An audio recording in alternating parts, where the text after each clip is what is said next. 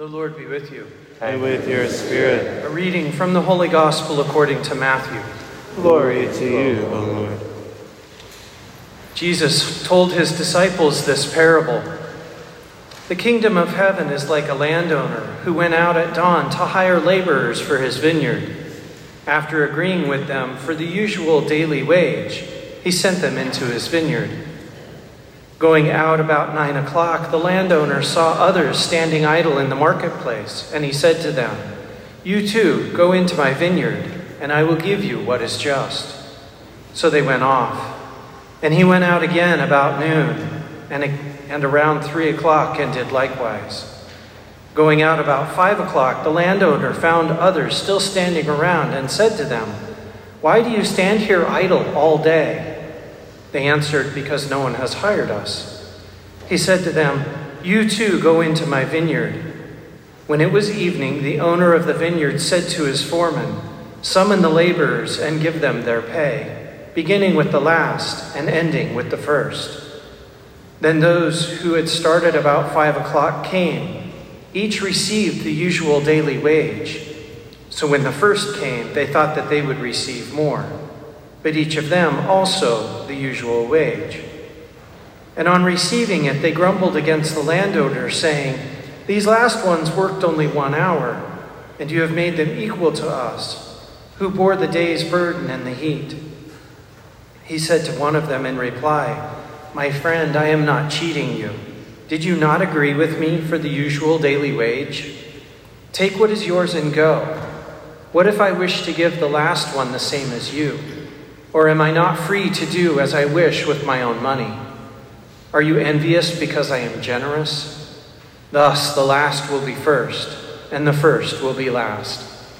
The Gospel of the Lord. Praise to you, Lord Jesus Christ. Typically, I begin the homily after this Gospel with a quip about keeping salary negotiations confidential.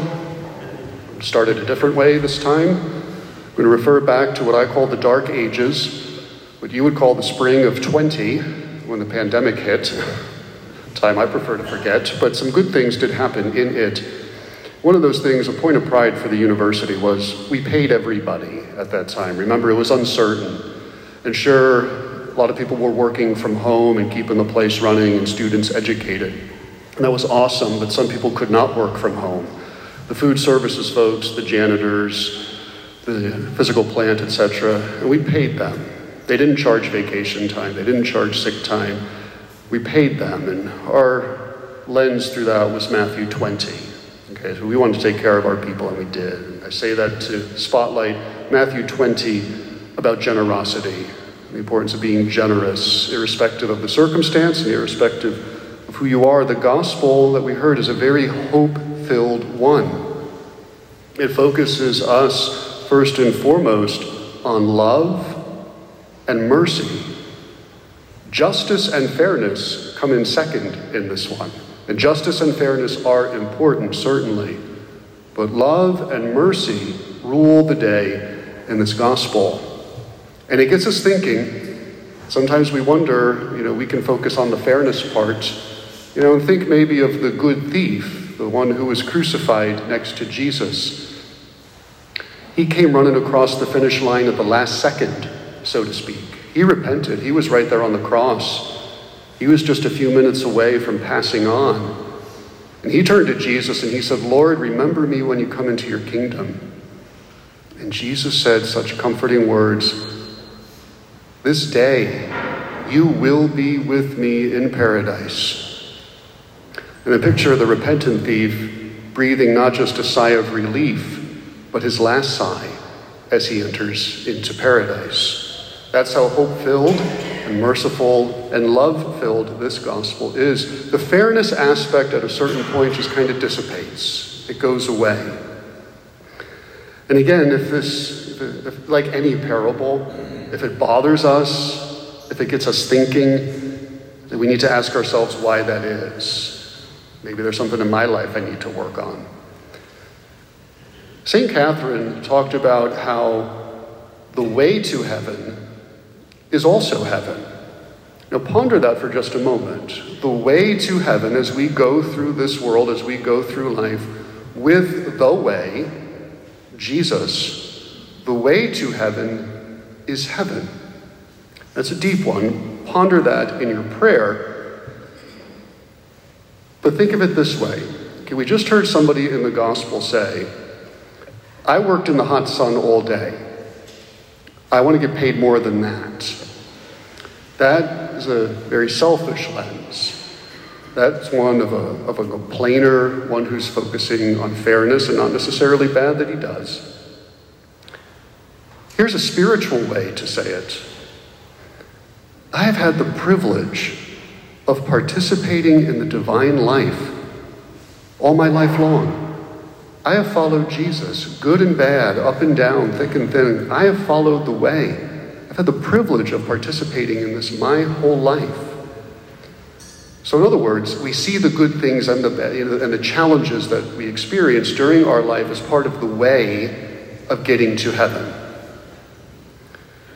So when we see religious obligation as an albatross, again, we've got to ask ourselves, okay, what's up with that? Why is it so difficult? What's going on? Where do I still need conversion in my life? Let me give you another example. We have a lot of students who volunteer their time at the Dorothy Day Outreach Center. It's awesome to see. We lose track of the number of students who help us there, and some are there, and they would be honest and tell you this. They would be honest and say, yes, I'm volunteering there because my team is doing a project and we have to do so many hours. Okay, so they start out doing it as a sense of obligation, command performance. But then during the course of the project, during the course of doing works of mercy, a change of heart takes place. The students enjoy doing this. They really do see Christ in the poor people, and long after the official requirement is over, they continue to volunteer. That's conversion. That's the way to heaven. That's the way. That's working in the vineyard. That's participation in the divine life. Conversion takes place. Now here's the key here to this gospel. Kingdom of heaven is love. Faith and hope have passed away. The kingdom of heaven is all about love. And love, as one theologian says, is about willing the good for the other. When you love somebody, you want the best for that person. So instead of the guy saying, I worked hard all day, it was hot out there, give me money, when you look at it through the eyes of love and mercy, that person says, hey, that's awesome. He's getting paid a full day's wage. That's great. He's getting into the kingdom of heaven too. That's great. When you have that much love, you're happy for this person.